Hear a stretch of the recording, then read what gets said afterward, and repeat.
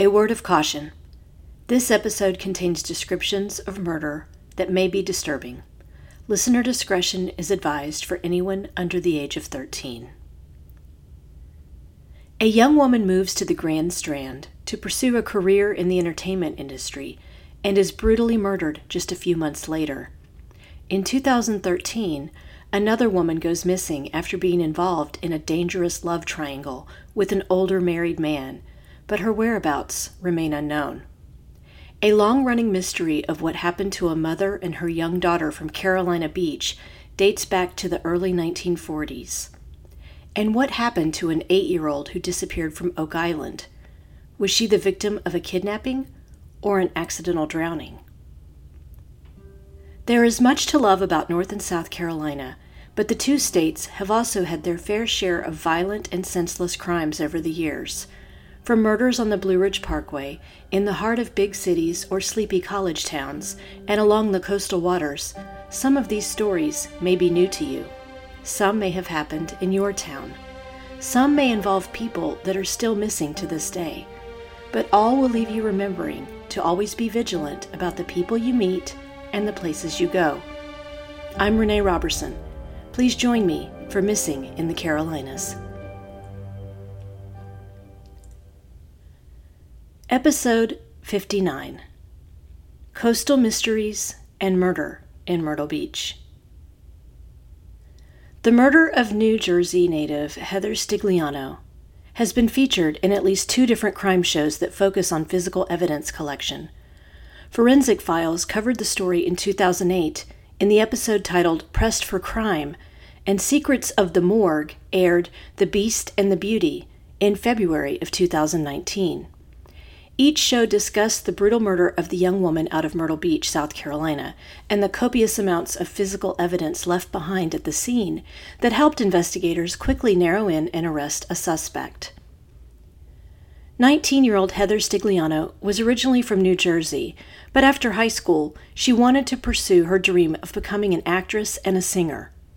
Myrtle Beach, South Carolina appealed to her because of its location along the Atlantic Ocean, with its variety of entertainment venues. If you've never been to Myrtle Beach, you could take in a dinner theater or show every night of your stay if you wanted to, with shows paying tribute to people like Garth Brooks, Alabama, the Oak Ridge Boys, Motown, the Pirates' Voyage Dinner and Show, and much more. Her family said she loved the energy of the city. Heather moved to Myrtle Beach in the fall of 1991, rented a small apartment near the beach, and took a job waitressing while she searched for opportunities involving singing and acting. According to the Forensic Files episode, within a few months of moving, Heather was homesick and disappointed in her lack of finding progress getting work at a venue, and wanted her mother to make a visit. But before that could happen, Heather stopped communicating with her family. They grew so concerned that they called the Myrtle Beach Police Department and asked that they do a wellness check on the young woman. What the police found on November 4th, 1991 was shocking. Heather was found deceased, and investigators could tell she had been assaulted in a number of ways, including a beating and a stabbing. During her autopsy, the forensic pathologist made note of at least 40 different injuries, including significant blunt force injuries. The killer had also stuffed a rag down her throat. She had been stabbed after she died in a case of overkill. There was no evidence of sexual assault. She had been deceased for at least a week before she was discovered. Clues found in the apartment included several unidentifiable pieces of broken plastic next to Heather's body and fingerprints that did not belong to her. There were also bloody shoe prints from a size 11 athletic shoe on the t-shirt Heather was wearing. The killer had placed a pillow underneath Heather's head. In the midst of all the physical evidence, it was apparent robbery had been the motive for murder. Heather's wallet, a 35mm camera, TV, and car were all missing from the apartment. Investigators quickly narrowed down a list of possible suspects. First was a boyfriend, a military pilot from Pope Air Force Base in North Carolina that Heather had recently broken up with. But he had been deployed in Saudi Arabia during the time Heather was murdered. Next was another Air Force pilot Heather believed had sexually assaulted her at a party. She told her mother she had been heavily intoxicated when the alleged rape occurred, and the man was married. She had not notified the authorities about the possible assault, but when they questioned him, he willingly provided his fingerprints, which didn't match those found at the crime scene. There was another male friend who had recently stayed at Heather's apartment while in town on business, but he had an alibi for the time of the murder. The police were growing frustrated with the dwindling leads when they received a promising tip from an antiques dealer in Pawleys Island, South Carolina. The dealer, who had seen a news report on Heather's murder on TV, along with items missing from her apartment, said a man had come into the shop wanting to sell a 35mm camera. The dealer recognized the camera from the news and refused to purchase it. The man grew aggravated and left the store. The dealer then wrote down the license plate of the man's car, a brown 1980 Chevy Monza. When he called the police in Myrtle Beach, they realized the car was the one that had gone missing from Heather's apartment, and that the murder suspect was probably driving it. The antiques dealer described the man as a Caucasian male in his mid-30s with dark hair. The police put together a composite sketch of the suspect, and soon, employees from a construction company in Myrtle Beach reached out to say they believed the man in the sketch was 38-year-old James Bernard Whipple. He had stopped going to work shortly after Heather's death. Whipple had a record of burglary, grand larceny, unauthorized use of a vehicle, petty theft, a DUI, and resisting arrest. He had last lived in Florida. On November 14, 1991, a Melbourne, Florida police officer stopped a suspicious vehicle on a local roadway.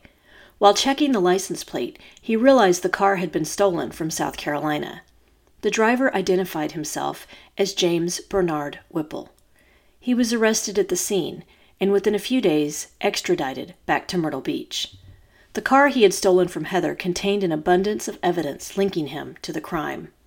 There was a serrated knife that matched the wounds on Heather, a broken clothes iron that matched the pieces of plastic from the crime scene, bloody clothing, and a pair of men's sneakers that matched the footprints on Heather's clothing.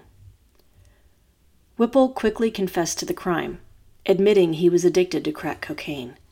He knew Heather through a mutual friend, and because she worked at a restaurant, assumed she would have a large amount of cash at her apartment.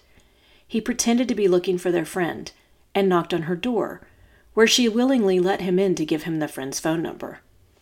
Then, without provocation, he attacked Heather, striking her with the clothes iron that was nearby, and then stabbing her with the knife before robbing her.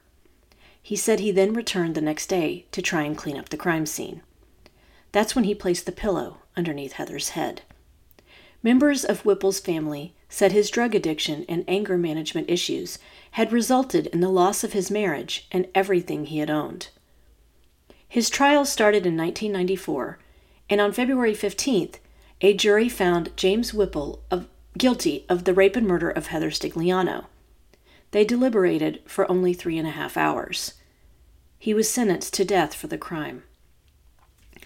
I want to pause here and say I was confused when I read the news reports of the verdict because the autopsy report had determined Heather had not been sexually assaulted. It sounds like the jury in the original case were unclear on that detail. And in 2003, James Whipple's death sentence was commuted to life without parole. A judge at a post-conviction hearing determined that Whipple had not raped Heather, and rape was the aggravating factor used to justify the death penalty at his original sentencing. To Heather Stigliano's family, Whipple said, "I deserve the punishment I get, and I feel horrible for what I've done. I'm sorry for all the pain I've caused you and your family." I also wanted to mention another case from Myrtle Beach involving a young woman named Heather. Because the disappearance of Heather Elvis has been covered on multiple true crime documentaries and podcasts, I'll be brief. But if you want to learn more, I will include a list of additional resources on the page for this episode on my website at missinginthecarolinas.com. Here's an overview. In 2013, 20-year-old Heather Elvis was working at a restaurant called the Tilted Kilt in Myrtle Beach when she met a man named Sidney Moorer, who was 17 years her senior. The two began an affair, and when Sidney's wife Tammy, who was 41 at the time, found out about it, she was livid.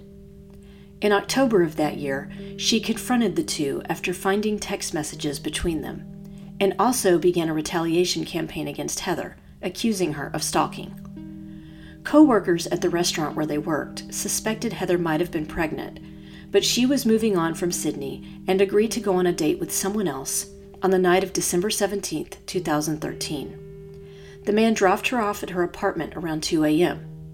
She then called her roommate, who was out of town that weekend, to discuss how the date went. On December 19th, police found Heather's car at the Peachtree boat landing nearby. The doors were locked, so they notified Heather's father, who had the car registered in his name. Heather was nowhere to be found, nor were her purse or other belongings. In the following weeks, a social media campaign shared the news of the missing young woman. Community members donated funds for a reward for information and formed search parties to help look for Heather. The searches turned up no new leads. Early on, the authorities zeroed in on Sidney Moore and his wife Tammy. They determined Sidney had placed a call to Heather from a payphone in the early morning hours when she went missing, likely asking her to meet him at the boat ramp. He was filmed at a local Walmart that night buying a home pregnancy test. Other video surveillance showed a truck that appeared to be his heading to the scene at the same time. The Moores thoroughly detailed and cleaned the truck at their home in the days following Heather's disappearance. In early 2014, police executed a search warrant at the couple's home. They discovered the GPS navigation system on Sidney's truck had been disabled at the time Heather went missing, and that was the only time it had been disconnected. Sidney and Tammy Moore were arrested and charged with kidnapping, murder, indecent exposure, and obstruction of justice. The indecent exposure and murder charges were eventually dropped. Arrest warrants released by the Horry County Police Department detailed the kidnapping and murder charges, though.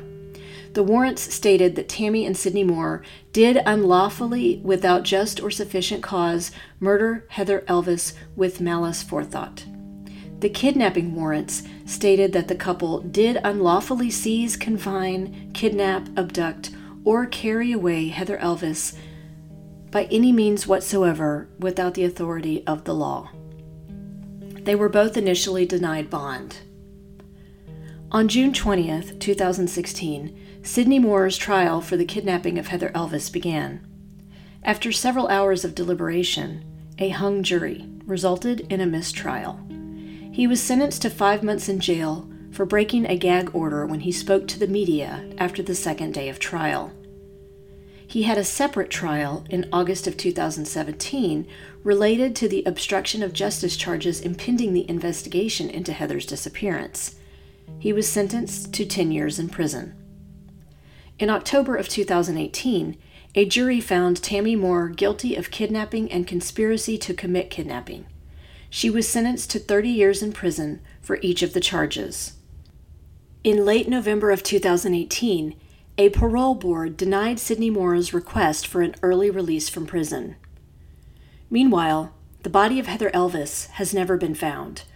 An article that ran in the July 19, 2022 edition of the Rock Hill Herald reported that a new documentary from Hacker Films about the Heather Elvis case is currently seeking a home. While the producers admit there has been a lot of media coverage about this specific case, they wanted to focus on the role social media played throughout the investigation. Because while social media helped spread awareness about Heather's disappearance, it also brought a lot of negative attention and threats to her family. Michael Baer, an executive producer of the documentary, had this to say: "These are human beings. This is a town that was extremely affected by a huge social media harassment campaign, and I think the story needs to be told." Producer Summer Dash noted that a lot of the Facebook groups that were created when Heather disappeared spread unsubstantiated rumors that the police then had to wade through. She said, "This was one of those very first cases that just took off with the story, and I think that's part of the reason it got so much attention nationwide." Before we continue, let's take a quick break for a word from our sponsors. A few years ago, I came across a woman named Erin Sanderson on Instagram, and once I saw her demo the skincare products she had created, I decided to give them a try. I was hooked from the first drop. I use her pre-cleanse oil, hydrating beauty oil, and perfecting night oil. The pre-cleanse gently removes dirt, impurities, and even waterproof makeup without tugging, without stripping or drying out your skin. In addition to keeping your skin clear, it helps your skin feel firmer and reduces the signs of aging. The Hydrating Beauty Oil is a powerful and effective skin hydrator that never leaves your skin feeling greasy. Their signature squalene oil is known for its anti-inflammatory and anti-aging properties, so it's perfect for treating skin conditions like acne and eczema and reducing the appearance of wrinkles. The Perfecting Night Oil is loaded with vitamin E and A and is rich with antioxidants and omegas that nourish skin, replenish elasticity, and reduce stretch marks. A few drops a day leave skin smoother, more vibrant, and youthful. Altogether, they are the literal dream team of skincare. Want to try out the products for yourself? Go to shopxerin.com and use the code MissingCarolinas10 for a 10% discount off your order. By day, I work as a freelance writer, but I also enjoy creative writing and entering writing contests. If you like writing flash fiction and creative nonfiction, you should check out the contests over at Wow Women on Writing. They hold quarterly flash fiction contests where you can enter stories with a minimum of 250 words and a maximum of 750, and quarterly creative nonfiction essay contests with a maximum of 1,000 words. The entry fees for these contests are very reasonable, and you can purchase a critique to get more feedback on your writing once the contests conclude. Enter for your chance to win a variety of prizes, from cash prizes to prizes donated by WOW partners that will help you improve your writing game, and the winners are published and interviewed on the site. The deadline for the next flash fiction contest is May 30th. Learn more at wow-womenonwriting.com and click on the contest tab. And now, let's get back to the show. One of North Carolina's oldest missing persons cases involves a 36-year-old mother and her 4-year-old daughter who disappeared from Carolina Beach, and their extended family has been searching for answers for years. They thought the mystery might have been solved in 2008, but unfortunately, that also turned out to be a dead end. Leila Lewis was working as a nurse in Wilmington when she met a man named Edis Bryan, also known as EC, who had come into the emergency room while she was working. According to a column that ran in the Charlotte Observer, Leila's family was against the relationship from the beginning, probably because EC had come into the emergency room with gunshot wounds from what some rumors said were an irate husband. Nevertheless, they were married and had a daughter named Mary Rachel together. But on the night of May 10th, 1941, Leila and Mary Rachel disappeared after leaving their home. Here is what EC said happened. They had eaten EC's favorite meal for dinner, roast beef and potatoes. Leila had prepared it. Around 9 p.m., she left in their black 1935 Model A Ford Coupe to run an errand in town. She took 4-year-old Mary Rachel with her, but they never returned. EC reported them missing. Police began an extensive search in New Hanover County with a private plane, and they also dredged up inlets in the Cape Fear River. Police suspected EC was behind the disappearance of his wife and daughter. On the day they went missing, he was building wooden forms that could hold concrete that were to become a new bedroom and bathroom addition on their house. Leila's family suspected that she and Mary Rachel had been buried beneath the home. Because there was no concrete evidence linking him to it, police could not get a search warrant for the property. The mother and daughter were declared legally dead in 1948. Their car was never located. EC remarried, moved to Florida, spent time working in real estate, and then passed away in the late 1970s. An article that ran in the Charlotte Observer back in 2008 stated that the police had heard a false confession a few decades ago, but the bones they found were not tied to Leila or Mary Rachel. In 1971, Leila Bryan's nephew, Lewis Smith, the son of her sister Bessie, took on the role of advocating for his aunt and cousin. What he hoped to do was find someone who would be willing to use a ground-penetrating radar at the former home of the Bryans on Raleigh Avenue in Carolina Beach. But the cost deterred him. In 2008, Ron Croson of GeoSolutions in Raleigh volunteered his time and equipment to the cause. A sweep of the ground underneath the house revealed 3 different suspicious places, one under the living room, kitchen, and under a bedroom. They appeared to be beneath a 4-inch slab of concrete and 24 to 30 inches below the surface. Croson said those irregularities could have been anything from construction debris beneath the home to layers of soil shifting from the sand. To explore further, they would have to remove floor tile in the home and cut into the concrete. The homeowner at the time, a man named Ken Florence, said he would be willing to let investigators explore further underneath the home. He recognized Carolina Beach residents had all grown up hearing the story of Leila and Mary Rachel's mysterious disappearance and wanted to help the family find answers. According to information found on the Charlie Project website, a few months after the radar scan, investigators did cut away pieces from the home's basement and dig underneath in search of human remains, but nothing was found, and the home was ruled out as a burial site. At the time they went missing, Leila stood 5 feet 7 or 5 feet 8 inches tall and weighed around 120 pounds. She was a Caucasian female with black hair and gray eyes. She was reportedly wearing a summer print house dress, brown and white shoes, a green turban, and possibly a sweater. Rachel was a Caucasian female with brown hair and brown eyes. She stood 3 feet tall and weighed around 40 pounds. Her birth date was May 10, 1941. Anyone with information on this case should contact the North Carolina State Bureau of Investigation at 910-486-1262. And finally, I want to talk about a little girl named Gloria Kim Smith who went missing in 1988 and has never been found.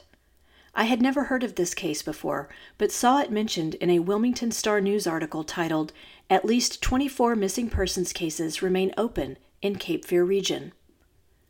On June 25, 1988, 8-year-old Fayetteville resident Gloria Kim Smith was visiting Long Beach with her uncle Ki Chul Kim. They made the trip to meet up with other family members so they could go fishing. She was last seen playing on the beach at the Kings Lynn area. Her 18-year-old female cousin was watching Gloria, but fell asleep on the beach. When she woke up around 30 minutes later, Gloria was nowhere to be found.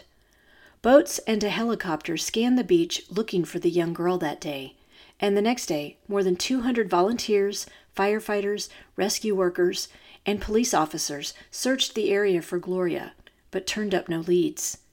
Police began to wonder if they weren't looking for a drowning victim, but rather one of a kidnapping. In July of 1988, the Charlotte Observer reported that a psychic from New Orleans had volunteered his services to assist in finding Gloria. Police took him to the site where she disappeared, and he said to them, "I feel the child is still alive." He then asked to sit alone in the spot on the beach and meditate. This psychic had been recommended by a police sergeant from New Orleans, who told the local newspaper that he felt the psychic was authentic. However, based on the fact that Gloria was never located, the psychic, who said he believed his gifts were God-given and that he considered himself the next step down from a prophet, was unable to provide details as to her possible whereabouts. The last newspaper article in 1988 I could find about Gloria ran in the News and Observer on November 9th. The Associated Press ran a Wire article that interviewed Gloria's adoptive father, Lloyd Smith, who owned a diner in Fayetteville at the time. He said because Gloria couldn't swim, the family believed at first she had drowned. But after watching the shoreline get dragged for 3 or 4 days with no sign of his daughter or any of her clothing, he had second thoughts. The police detective assigned to the case at the time agreed. "My personal opinion is yes, she's alive," Detective Dan Holland told the press. "I haven't found a body, and until I do find one, she'll be alive. The child could have drowned, but something should have turned up." However, a man named John Good, who worked on the case for the North Carolina Center for Missing Children, disagreed. He said, "She was last seen in water about shoulder deep in a fairly unsupervised area. We also determined that the current was such and the area was such that it would be very likely or possible that the body would not surface. There is a very good chance that she would have been carried out to sea." Gloria Kim Smith is half Korean and at the time of her disappearance stood around 4 feet tall and weighed 60 pounds. She had short brown hair and brown eyes. She was wearing a white tank top and dark blue shorts. Anyone with information on this case can call the Oak Island Police Department at 910-278-5595. This brings us to the conclusion of this episode of Missing in the Carolinas. If you enjoyed this episode, please do me a favor and give it a 5-star rating wherever you listen to your podcasts. If you'd also like to support the show in a small way, you can buy me a coffee over at buymeacoffee.com, Renee Robertson. I currently don't receive any compensation for this podcast, so every little bit helps me continue producing new content. We're also on Instagram, Facebook, and YouTube, so please like our pages and get started on a discussion of the missing people profiled on the show. Do you know of a missing persons case in North or South Carolina that you think should be covered? Email me at missinginthecarolinas@gmail.com with any details you can share. And don't forget to check out our sponsor, WOW Women on Writing, and the great programs and writing contests they have over there at wow-womenonwriting.com. Cover art for this podcast was designed by Macintosh Multimedia. All episodes are researched and written by me, Renee Robertson, with sound editing provided by Daniel Robertson. Thanks so much for listening.